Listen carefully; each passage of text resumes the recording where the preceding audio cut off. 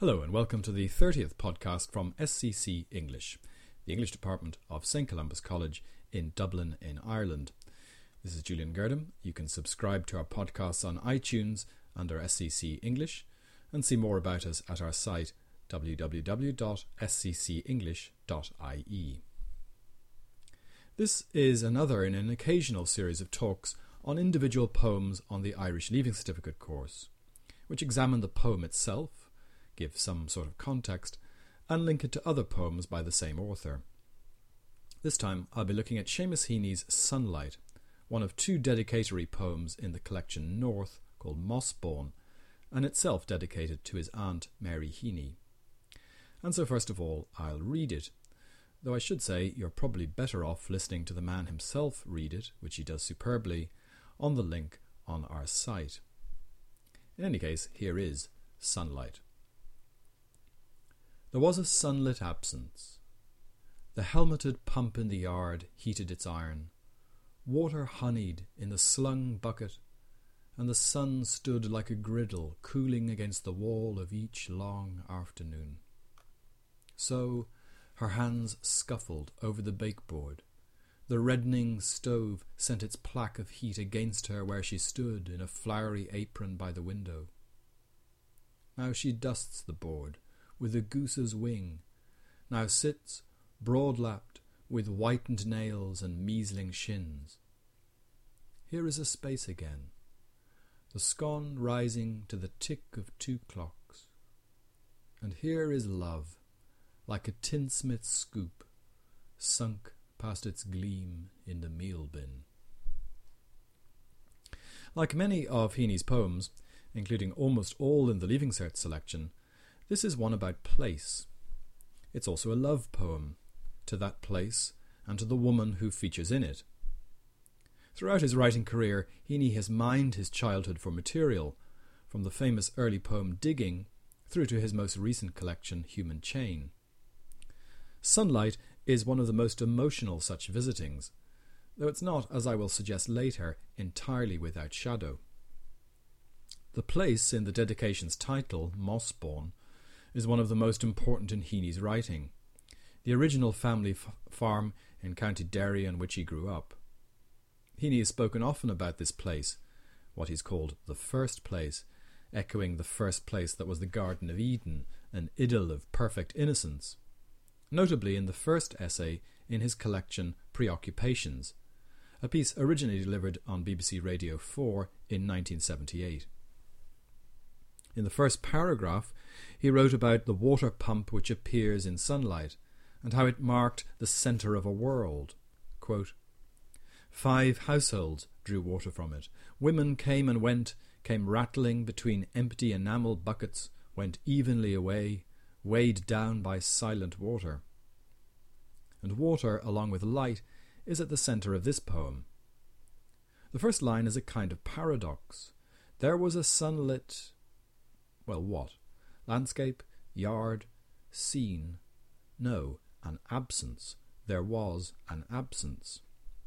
All is still and almost silent, a silence occasionally broken in the poem by scarcely noticeable sounds, the scuffling of hands, the dusting of the board, the tick of 2 clocks.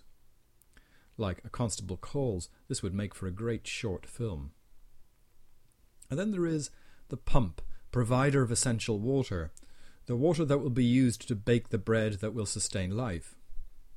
Heaney emphasises the heavy heat in the assonance on the sound in water honeyed in the slung bucket and the sun stood.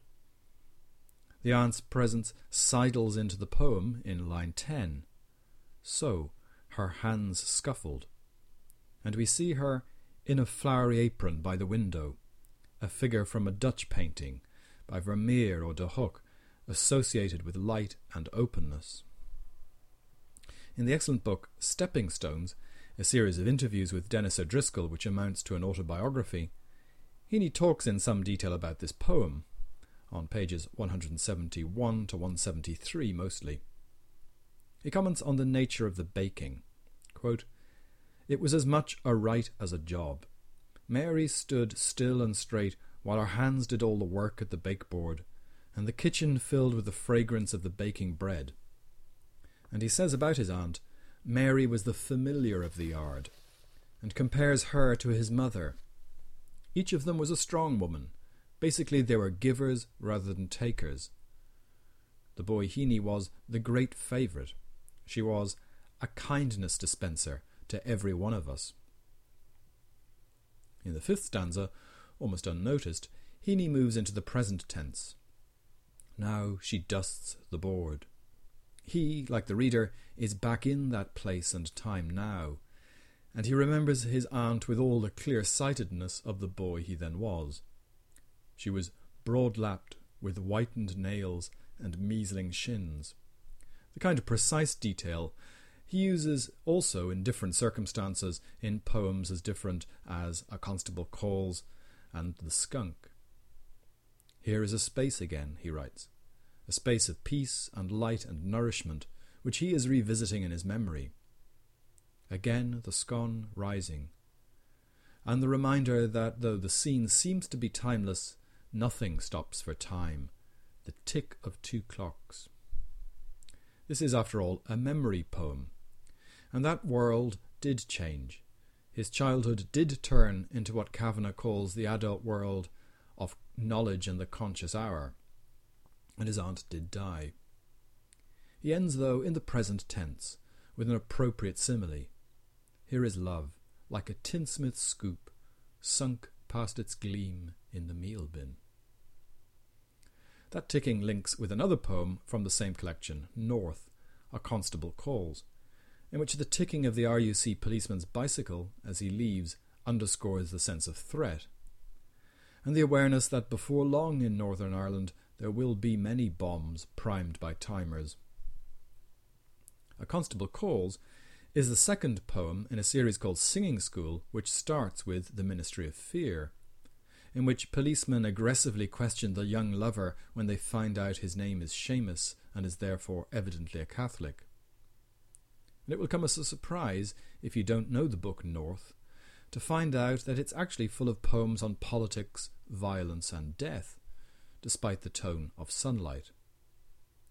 The troubles that started in the late 1960s make Sunlight seem to be from another vanished world, a memory of Edenic innocence. This context gives an extra charge to this poem, whose gorgeous warming quality is heightened and made all the more poignant by the author's and our knowledge that it is all now in the past, held only in memory and in the memorable words themselves.